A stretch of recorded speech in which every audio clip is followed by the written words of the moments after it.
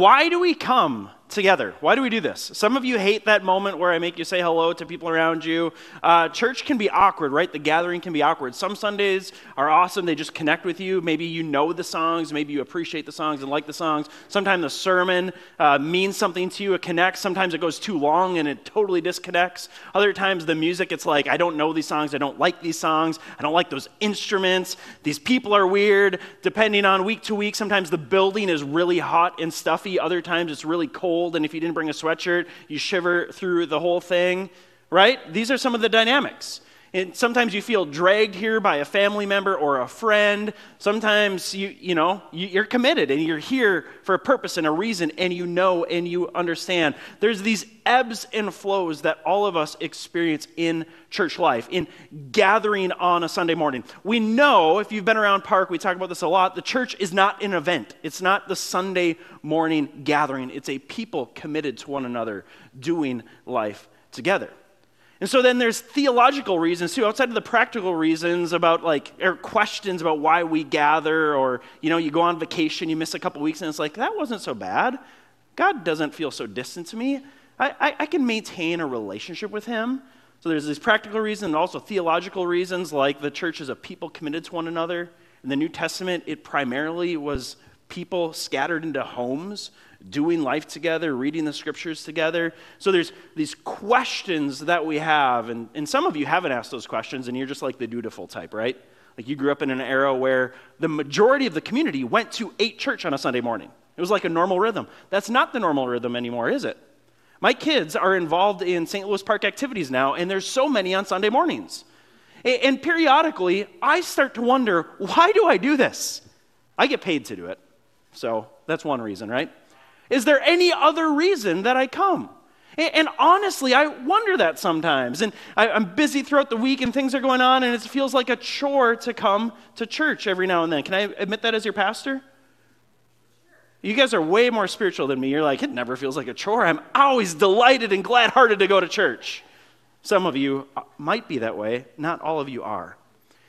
And every now and then I need to come back to the scriptures, and I need to remind myself of what we're doing. I'm not doing this for a paycheck.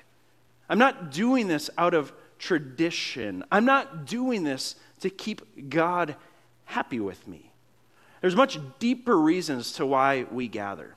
Even the most faithful church attender will spend about 0.7% of their time attending church this year. 0.7% of your time. That means, public math is hard, that leaves 99.3% of the rest of your time outside of the Sunday morning, right? So why does all this time and energy and effort go into this moment? We need to remind ourselves of that. This morning, we're going to see that in Psalm 143. This last week, as I was thinking about why we gather, because honestly, after last Sunday, for whatever reason, I was like, I think I'm over it. And this is not like a confession where I'm going to quit or anything. I love this church. But my emotions go up and down with everything in life, and sometimes related to the church gathering. And so after last Sunday, I was like, I'm so over the Sunday morning. I think it was hot last week, and I didn't feel great, and whatever. And so this week, I'm prepping. I'm like, all right, I got to preach again. Let's turn out the sermon mill yet again. God, what do you want me to say? And I was working through the Psalms, and this Psalm, Psalm 145, just struck me as a needed reminder for my soul about why we do what we do, why we gather. So I'm going to invite you to stand this morning as I read Psalm 145. A song of praise of David.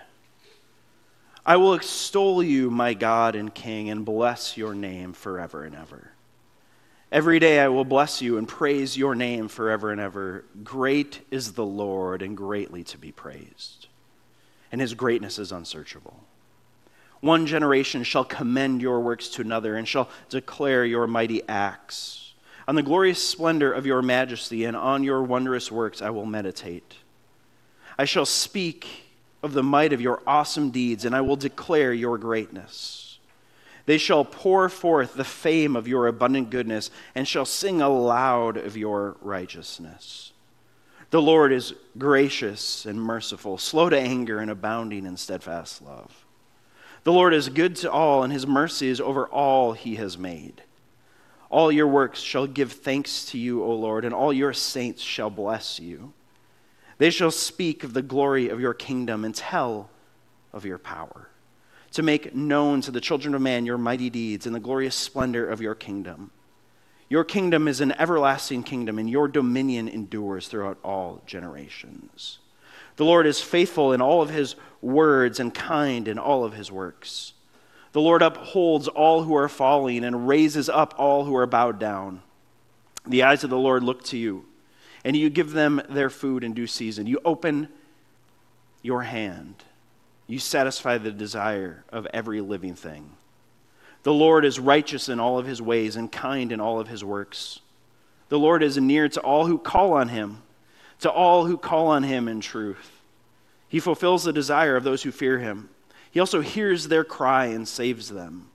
The Lord preserves all who love him, but all the wicked he will destroy. My mouth will speak the praise of the Lord, and let all flesh bless his holy name forever and ever. And Lord, I pray that this morning would be a blessing to you, that we would bless your holy name forever and ever. In Jesus' name we pray. Amen. You may have a seat.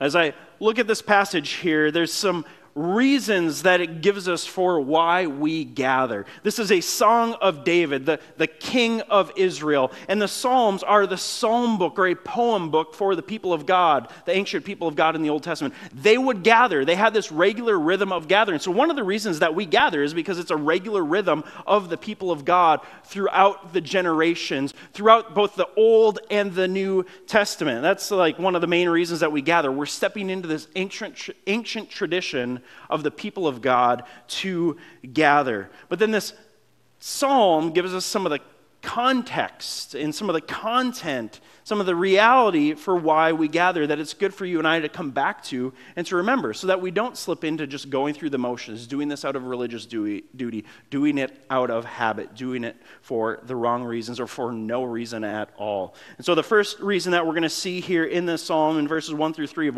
why we gather, it's to extol and bless and to praise God. David writes, I will extol you, my God and King. I love this imagery even. David here is king. He's the king of Israel. He's a prominent king. He's a powerful king. He's a king that has all power and authority at his hand. And he is calling God his king. The person in political and religious power over Israel knows that he's not the ultimate power, the ultimate authority. He submits to God as his king. But he says, I will extol you, my God and King. I will bless your name forever. Every day I will bless you and praise your name forever and ever. Great is the Lord and greatly to be praised, and his greatness is unsearchable. These first three verses remind us of what we do when we gather, our posture when we come together. To extol means to exalt or to lift God on high. Some of you are hand raisers. I love that. It's this physical posture of being reminded, God, you are on high, and I'm reaching towards you, or I'm giving you praise. I am extolling you. I am exalting you. Some of you aren't hand raisers. That's fine. But maybe this verse would encourage you to every now and then give a little physical posture towards God. David says we gather. And this psalm, this song written by David, it's coming from his heart, his intimate relationship with God, but it's to instruct the community of Israel.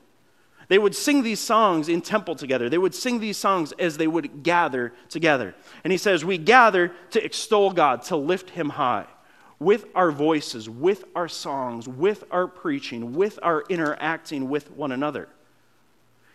He says, we gather to bless. To bless. This actually means to bend the knee in honor. So we see these physical posturings that David gives us in the beginning. I will extol you. I will lift you high. I will praise you. I will lift you up and exalt you on high. I will bless you. I will bow down before you in submission and humility, giving you honor and worth. And out of that, praise. The word praise means to boast about, to make much of. And that's exactly what we do when we gather, right? We come and our words, the content of what we sing and say, it's to lift God on high, to make much of who he is. And then we come and actually, every now and then we kneel. And I think we should do it more often. To bless God, to posture ourselves in humility.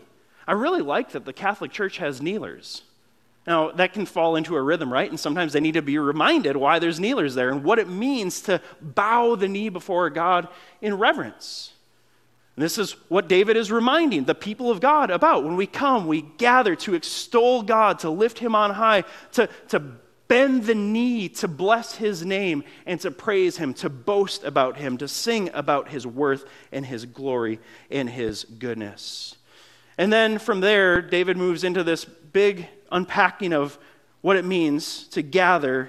We gather to commend God to the next generations. Look at verses 4, and we'll walk through verses 4 through 13 together. He says, "One generation shall commend your works to another." This is an important key to why the people of God have gathered throughout the centuries and why the people of God continue to gather.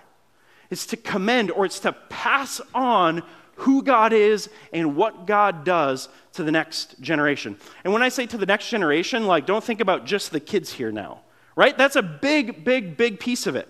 But we gather as a mixed community. I love that God has blessed our church with different generations. And it's passing God on. It's commending God from one generation to the next. It's from the boomers to the busters. And it's from the busters to the millennials. And it's from the millennials to the Gen Zers. And then it's to whatever comes after that. And it's not just one to the next, right? It's like sometimes a buster if you don't know what that means, it's a generational name, right? A buster passes on the generation to a millennial. Sometimes a boomer reminds, I'm going to get all my generations mixed up, right? Let me use ages. Sometimes the 80-year-old commends God to the 10-year-old. And sometimes when the 60-year-old is in kids' park classroom teaching the 10-year-old the things of God, commending God to that 10-year-old, sometimes a 10-year-old has a comment or asks a question or says something that recommends God to the 60-year-old. It goes both ways, right? And it jumps generations and it skips generations, and the generations come together and we meld together in one big, messy family to commend God to one another, to pass him on from generation to generation, to tell of his worth and his value, to proclaim, as I love in between verse 13 and 14, there's this little bracketed that's not in the original manuscripts. It says, "The Lord is faithful in all of his words and kind in all of his works." And some people think that there was just like a editing error in the scribes way back in the day, because look at verse 17. It says, "The Lord is righteous in all of his ways and kind in all of his works." It's basically the same verse. So some people think it was scribes just kind of put it in there twice. We don't really know. It's not in the most original manuscripts, but it is in early manuscripts. But this is what we're doing, right? This is what it means to commend. We come together and we talk about God's words. Like we need the generations. We need each other to commend who God is and what God has done to the next generations. It's like we work as salesmen and women for God. Honestly, that's kind of this idea here that David is getting across in verse 4. One generation shall commend your works to another. It's when somebody who's experienced in the things of God, somebody who's been trained in the things of God, tries to convince you of the things of God. Now, this can be done poorly, right? And there's probably some people that even kind of triggers something for them. They're like, oh, yeah, I know, kind of like control and manipulate. Not that, not control and manipulation. Like a real sales pitch. Like, I have tasted and I have seen that the Lord is good. Those of you who know my wife and have interacted with her a little bit, you know that she can sell you on Costco in general, and anything that you ought to buy at Costco and ought not to buy at Costco, because she's experienced. And I kid you not, like all of our friends, she's like, she gets no commission. I'm like, you need to go into sales. Like all of our friends now, like buy what she buys and listens to what she says, because she's commending Costco products to our same generation mostly, right? But there's this experiential sales pitch. that she shares it, and the people who know her and trust her, they're like, oh, if Brittany commends this coffee to me, I'm going to go to Costco and buy that coffee, even though it's cheap Costco coffee. Like, for some of you, it's a step up from Folgers. For some of you, it's a step down. And yet, she's doing it. And this is what we're called to do. Commend God, sell God from experience. When I try to convince Brittany to go into sales, she's like, I can't do it because if I don't believe in it, I can't get anyone to, like, I have no interest in convincing someone of something that I don't believe in myself. And in sales, you're certainly going to get into that. And then if there's this, like, contingency or like she just, whatever, she won't go into sales because of those reasons. But because she has experienced the goodness of the things that she finds at Costco, she just wants to share the information. She's an evangelist. This is how the church works with God.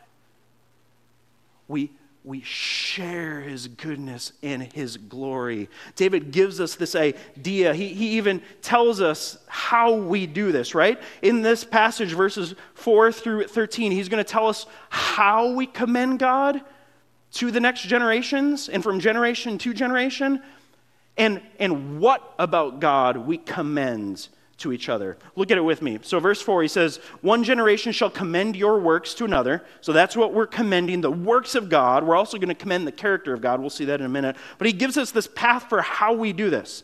He says, one generation shall commend your works to another, shall sell who God is and what God does to the next generation, and they shall declare. There's the first way that we commend God to the next generation. We declare, and this word for declare, it means to kind of uncover, to confess. When we hear the word confess, we often think about like confessing our sins, right? Those of you who grew up in kind of a Catholic setting, you're like, oh, confessional. I go to the confession booth, confess my sins to a priest, go through steps of confession. Those of you who grew up in more of an evangelical setting, you're like, oh, like go to a accountability group and confess my sins. And yeah, that can be part of it. We need to be a people who learn how to confess our brokenness and our wounding and our sin. But we also are a people who confess. We're confessional Christians, right? We confess who God is and what God does. That's what David is getting at here in this passage. This word declare, it means to confess God's mighty acts, to uncover them, to unfold them. And then he goes on the glorious splendor of your majesty, his eyes are fixed on God. He's just awestruck with who God is and God's splendor and majesty. And he says, and on your works I will meditate. So here's the next way. The first way that we commend, and this is not exhaustive, right? We gather as a church for more than the things that we're going to cover this morning, and we commend for more than the ways that we're going to cover this morning, but I just want to look at what's here. First way that we commend is to declare, to uncover, to confess. Second way that we commend God to the next generations is to meditate. That's to muse, it's to ponder. It's to slow down, and actually this is some of the internal work. This is where like your sales pitch or your commending who God is and what God does to the next generation comes from a place of intimacy and experience and interaction with God. You're not trying to sell some theological or doctrinal truths or sell some concept about the way that the world works and a creator and salvation that you haven't experienced yourself. He says, on the glorious splendor of your majesty and on your works I will meditate. David here is saying, I will muse on, I will ponder who God is and what God has done. I will have this deep, intimate interaction with God so that, verse 6, the next way that we commend, they shall speak of your might and your awesome deeds. When I speak about God, it's not forced. It's not coerced. It's not because I went to some seminar that told me that I needed to be an evangelist and talk about my faith. No, it bubbles out of you.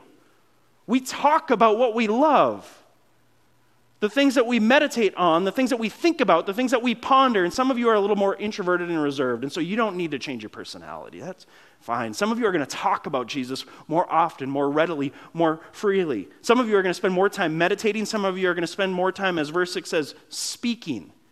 And that's fine. The point here is that this is how we commend God to the next generation. We declare. Some of us are primary in confessing and uncovering. Some of us, our primary mode is to meditate, to think, to ponder, to dwell. We all need elements of these, but in God's grace and kindness, he wires all of us differently. And so meditate, that's a way that we do this. All of us individually, but then us corporately as a church. Verse 6, they shall speak of your might and awesome deed. The Hebrew word here for speak means speak. Like open up your mouth and talk. Right? We talk about God. Religion is not private. Well, religion is foolish. God is not private. Right? Religion, it's institutionalized. We're talking about a personal living relationship with the creator of the universe and a gathered people. That's what the church is. It's a gathered people. It's not an institution. It's not a religion. It is a gathering of people who are commending God from generation to generation. And so David says, they shall speak of your might and your awesome deeds. We gather and we testify. We testify to who God is. And we scatter and we testify to who God is. He says, I will declare your greatness. So he's used that word declare twice. This is a different Hebrew word. So that first one is to kind of confess and uncover. The second one is to recount and retell. It's to retell the story of who God is and what God does. Kids Park volunteers, thank you for going into Kids Park and retelling the stories of old. Every week when we gather, our kids go into rooms and there's people who remind them about how God interacted with Abraham and Isaac and Jacob and Moses and the people of Israel, and how Jesus came in the flesh and he walked among us and how he called disciples to himself. Thank you for doing that. That's vital and necessary. I'm a dad of 3 kids in this congregation, and I'm so grateful for you commending God to the next generation. Many of you're here today because multiple people commended God to you throughout the generations. The church gathering, you would come and you heard the word declared. You saw people meditating on God. You heard the glorious wonders of God being spoken. And then this declare, again, it's this retelling of the stories of old. I know sometimes when we gather, we'll end up preaching passages that you're like, oh, this story. Sometimes that's how I feel about preaching. I'm like, oh, this story again? And we need it. We need the reminder. We need to retell, declare the greatness of God. Verse 7, he gives us another one. They shall pour forth the fame of your abundant goodness. And remember, this is the gathering. So it's like a communal thing to commend God to one another. It's not just the pastor's job or the worship team's job. We have a platform staged way to commend God, and this is actually an ancient tradition. Like there would be a prophet, a king, a priest who would stand up and declare, commend God. But also it's the community, this idea of pouring forth. Verse 7, that's one of the ways that we commend God. It's gushing forward like a fountain or a river or a spring. It's a result of this meditating on God. I've pondered God. I've spent time interacting with God. And out of the inner working of who God is and what God is doing, I'm speaking about him. I'm pouring forth praise. I'm extolling him. I'm blessing him. It's coming from inside. And then the last way that we commend God in this passage, he closes up this is how we do it in verse 7. He says, and shall sing aloud of your righteousness. We gather to sing. This is one of the ways that we commend God. We sing. We sing and we sing. It's one of the reasons why we have our kids in here, even though it's so much more efficient space-wise. Like in the second service, we don't really have space for the kids, but we're, at this point, I don't want to get legalistic about anything, but like I'm very hesitant to take the kids out for the singing because this is one of the ways that we proclaim God to the generations. This is the way that you and I have learned the story of God and that we remind ourselves of the story of God, of his goodness and his greatness. We sing. And it doesn't really matter how we feel about the instrumentation, right? One of the glorious things about this church is that we have multiple generations. Some churches, they do different worship styles for different generations and whatever, they're trying their best, but there's some concerns with that, right? If you have a service that appeals to 20-year-olds and a service that appeals to 30-year-olds and then a service that appeals to 70 and 80-year-olds because different music style. And I know it can be frustrating sometimes to have songs that you're less familiar with or instruments that you less prefer. But this is why we gather. To sing aloud. So loud music is biblical. Amen? Yeah, let's go. Actually, and the most biblically, again, this is not a legalistic thing, but the instruments that are most common in Scripture are the lyre, which we don't play, the harp, which we don't play, and the clanging of cymbals. The drums, we do that one. This has nothing to do with instrumentation, though, right? It's about the heart. We gather to sing, and this is how we commend God to the next generations. It doesn't matter the instrumentation. A phrase that has struck me over the years is that mature Christians are easily edified. That means if you're the type who likes the organ and hymnals, maturity would say, and I can be edified by the guitar and the drums. And if you're the type that likes the guitar and the drums, that means I can open up a hymnal and be edified by the organ. By a different style of music, by a different form of music, because of why we gather and what I'm singing and who God is. And this is what we do. This is how the future generations will come to walk with God. God upholds his covenant, and so he's promised to draw people to himself. Many of our kids are going to walk with God because God is going to hold them and keep them and draw them. Some of your kids might be wandering from God right now, or you might be wondering, or maybe you yourself, you're wandering and wondering, well, God has made a covenant, and he is wooing people. He's drawing people in. He's bringing generations in. And one of the ways, one of the methods, one of the modes that God uses to draw people in and to keep people and to preserve people is when you and I gather to commend God to one another by declaring, by meditating, by speaking, by, again, declaring. Those two different declares, kind of confess and then retell. Pouring forth our praise and singing. That's how we commend God. And then David goes on to talk about what we commend, right? Verses 8 through 13 is kind of like a what we commend. So he gets into the content now of when we gather. He tells us how we commend, declare, sing, meditate, pour forth, and now he tells us what? Look at the character of God here. The Lord is gracious and merciful, slow to anger and abounding in steadfast love. The Lord is good to all, and his mercy is over all that he has made. And just theologically here, if you're curious about that's common grace. There's other verses where it says that God reigns on the righteous and the wicked, that he sends rains, that he waters the earth, that the sun comes up, that food is provided for those who follow him and those who don't follow him. God has common grace, goodness, and mercy to all. Some receive him as Lord and King, and some reject him as Lord and King, but his common grace and his mercy and his goodness is available to and poured out on all. The Lord is good to all, and his mercy is over all that he has made. All your works shall give thanks to you, O Lord, and all your saints shall bless you. They shall speak of the glory of your kingdom and tell of your power and make known to the children of man your mighty deeds. And the glorious splendor of your kingdom. Your kingdom is an everlasting kingdom, and your dominion endures throughout all generations. So verses 4 through 7 give us the how we commend. Verses 8 through 13 give us kind of the what.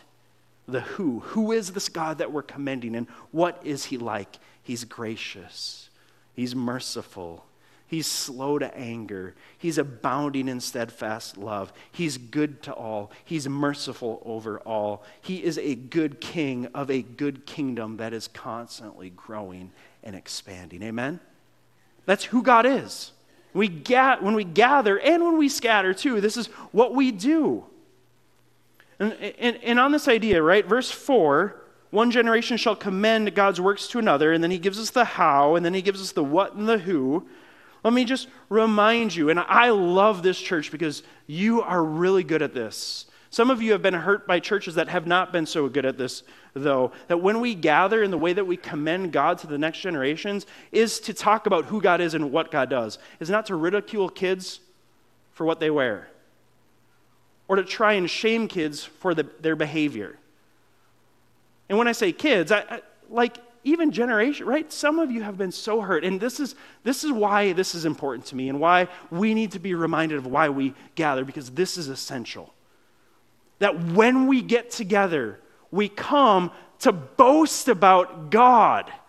We extol God. We bless God. We praise God. We commend God to one another. We don't try and conform people to a dress code. We don't try to conform people to a certain worship style.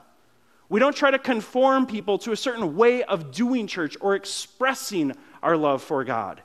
You are really good at that, church. Thank you. I feel so loved and supported, and I have so much hope for my kids' future walk with God because you have shown me and my family God's grace. Look at verse 8 again. The Lord is gracious and merciful, slow to anger and abounding in steadfast love. The Lord is good to all. Like, what if that was the character of the churches? That is a character of Park. Thank you. Let's keep running in that direction. That's how we commend God to one another. Just this morning, in one of the songs, we sang, I will sing of the goodness of God. If God is good, and if he is abounding in goodness and mercy, you and I ought to be abounding in goodness and mercy, in grace and love.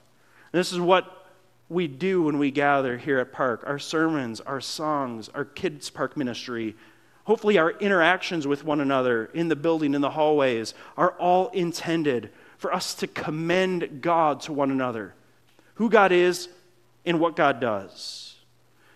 Now, again, it's not all about the gathering, right? We need to learn how to do this in our scattering, in all of our areas and spheres of life.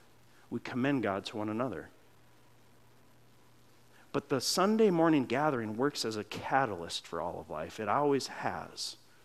That's how you hear the kids out there. I love it. Amazing. And as a parent, man, sometimes I don't want to come to church on Sundays because trying to preach and deal with kids is a lot. My wife was singing this morning, like, that's a lot. But you graciously commend God to the generations. And this is how the church has operated. The people of God have operated from generation to generation to generation. We declare who God is and what God does.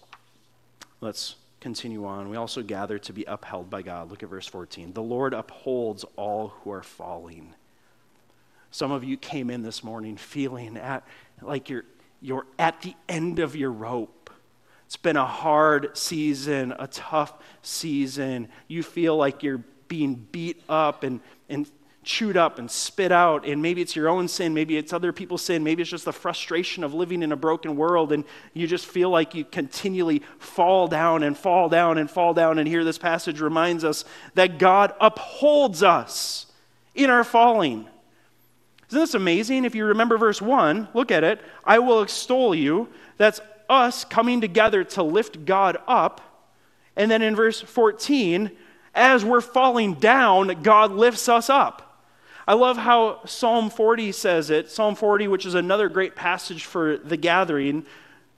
He says, I waited patiently for the Lord. He inclined to me and heard my cry.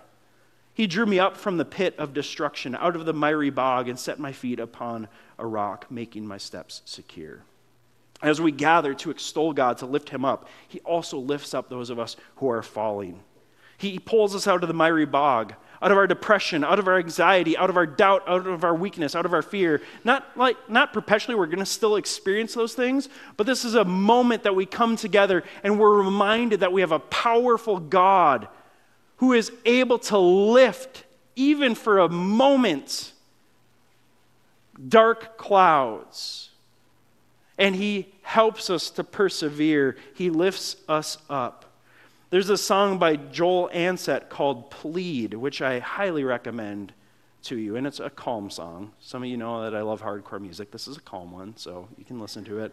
Here's how the lyrics for this song goes, and I don't know exactly the context that Joel Ansett is writing about, if it's about a church gathering or not, but it's about a gathering of people. And it mirrors what David is saying here. David says, the Lord upholds all who are falling. Think about a gathering of people. Some feel like they're just at the end of their rope. They're falling into a pit of despair, into the miry bog. Joel writes, there's more pain in this room than we can imagine. We're wearing it in different ways. There's some on our sleeves and some buried deep, and we don't know the right words to pray. There's more shame in this room than we could imagine. It's grabbing our joy by the throats. Pretty depressing, but honest, right? As I think about the people in this church that I know, that I counsel, that I do life with, there's so much pain, more than we can imagine. So much shame, more than we can grapple with. Sometimes we don't know how to pray. And then he turns. And so I love that acknowledgement, right? Like what David's saying, the Lord upholds all those who are falling. In this room right now, some of you feel like you're falling. And some of you might have the strength to help them up. In a different season of life, if you right now feel like you have the strength to help someone else up, you might feel like you're falling later, and hopefully they come along and they have the strength to help you up. But here's the promise from the psalm, is that the Lord upholds all who are falling. Right? So he is our strength, and we get our strength from him to help those who are falling. And sometimes we're needy, and sometimes we're needed. Here's how Joel Ansett turns the song from this idea that there's more pain in this room, there's more shame in this room, we don't know how to pray. He says, with the air I have left, I will plead with my Savior for the faith I can't make on my own. There's more life up ahead than we could imagine. Our sorrows will turn to laughter again. We'll drink wine and we'll break bread and we'll boast in our weaknesses. We'll talk of ways we were raised from the dead. It's a beautiful picture as David is capturing here. The Lord upholds all who are falling. We come desperate, needy, falling before God, and he lifts us up, which the second part of verse 14 captures. It says, the Lord upholds all who are falling and raises up all who are bowed down. So again, we see this imagery of posturing ourselves before God. When we gather, we posture ourselves in humility, bended knee before God. The way to experience God in the worship gathering, and the way to have this be a catalyst for transformation, for commending God from one generation to another, is to come in humility before God. Now, I want to encourage all of us, anytime you feel led during our singing, if you ever feel like just pricked in your heart to humble yourself before God, and a posture of kneeling might do that for you, go ahead and do it.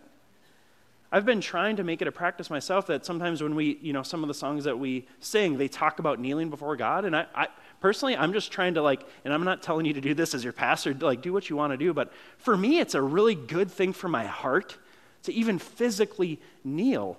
And we see this here in the psalm. The Lord upholds those who are falling, and he raises up all who are bowed down. So there's kind of this parallel here to sometimes it's nothing that we are able to do. We are falling. We are at the end of our rope. Hey, buddies. We're commending God to the next generations. Yeah, these are my kids. And this is how they learn to love Jesus, right? And walk with him. We commend God to one another. And you need them to commend God to you. Where was I? Kneeling, right? We gather to bow down before God. Sometimes we need to be directed in our own posturing towards God. Sometimes you may do this on your own, like in your own private worship. You may feel God prompt you, or you just may kneel down on your own. Maybe you're the type who kneels and prays every night over your bedside. That's awesome. Continue to do that. Maybe you've never done that and you're like, I should do that. Maybe you should do that. I think we should take this idea of posturing into our private lives, into our family lives of worship and devotion, but also when we gather, this is part of what we do. David is talking to the gathered congregation. When we are desperate at the end of our rope, God lifts us up, but we also have to come with humility and bow ourselves down before God. This is part of the blessing God that was mentioned in verse 1. I will extol God, lift him up, my God and my King, and I will bless your name. I will kneel before you to give you reverence and honor and respect, to bless your holy name. Two more. Next one here, verse 15. The eyes of all look to you, and you give them their food in due season. There's this acknowledgement here in verse 15 that when we gather desperately looking to God. We gather to get our eyes off of ourselves and our own rat race world and all the things that we become busy with. It's to pause, and that's why so many of you are here. Keep doing it. Keep doing it. Keep gathering to fix your eyes on Jesus, as the New Testament says, the author and perfecter of our faith. I don't know if I should share this with you or not, but just this morning I checked my stats from the last week on my phone. I spent an average of 5 hours and 4 minutes per day looking at my phone this last week. I work on my phone some. I was driving. I had maps on, Spotify, right? But 5 hours a day where my eyes are looking at something, or at least there's something kind of grabbing for my attention. And that's not to mention books that I've read and shows that I've watched and all the other things of life that my eyes have been drawn towards, right? That I've spent my time looking at different things. An average of 81 times a day, I picked up my phone to look at it. So I need this time to come together to have a carved out window of time to specifically, intentionally fix my eyes on God. And you do too. So thank you for being here and doing this. And then lastly, we gather to receive good from God. Look at how David closes out this psalm. The eyes of all look to you. There's this physical posture where we're gathering to get our eyes off of ourselves and our own rat race and onto God. He says, and you give them food in their due season. So he's starting to posture himself now as a recipient. He says, you open your hand. God opens up his hand. God's not withholding from us. He's not tight-gripped with his blessing and his goodness and his character and his love and his grace and his mercy. He doesn't like dole it out in increments based off of our obedience. He opens up his hand.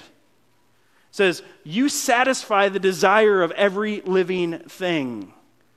The Lord is righteous in all of his ways and kind in all of his works. The Lord is near to all who call on him, to all who call on him in truth. He fulfills the desire of those who fear him.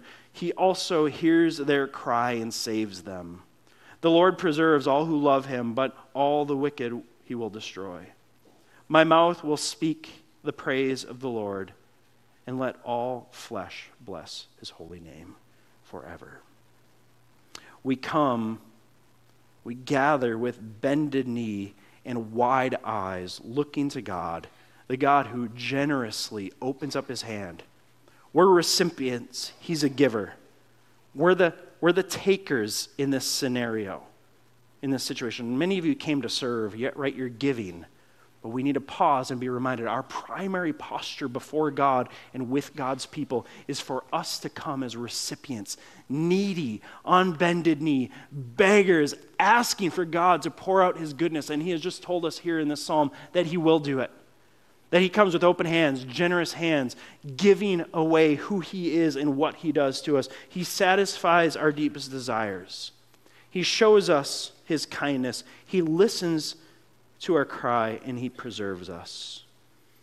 Let the beautiful imagery here of these last couple of verses kind of 15 through 21, let them speak to your heart as we transition to communion now. This is where we come every week when we gather at Park Community Church. We come to the communion table to receive God's mercy and grace through the person and work of Jesus. This time is intentionally carved out to remind us that we are recipients, that we come to receive from God who God is and what God has done. And we come to be nourished in our souls by his Spirit. I'm going to pray for us, and then when you feel led and ready, if you want to follow Jesus, if you are walking with Jesus, if you want to be filled up with him and have him satisfy the deepest longings of your heart, communion is here as a reminder of who he is and what he's done. Let me pray. Jesus, we thank you for who you are and for what you've done. Lord, I thank you for the way that this body of believers commends you to me. I thank you for the way that I get to commend you to them. Lord, I pray that we would come to the table now receiving good from you.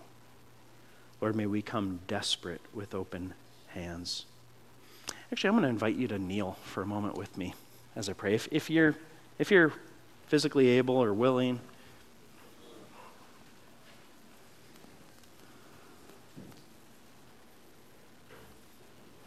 I'm going to read the last part of the psalm again, and then we'll just go into communion. The Lord upholds all who are falling and raises up all who are bowed down. The eyes of all look to you, and you give them their food in due season.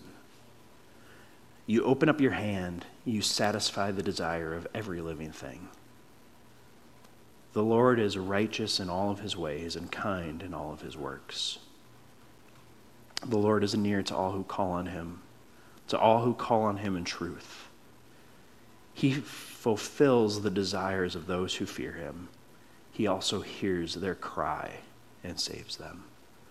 The Lord preserves all who love him, but he destroys the wicked. My mouth will speak the praise of the Lord, and let all flesh bless his holy name forever and ever. Amen.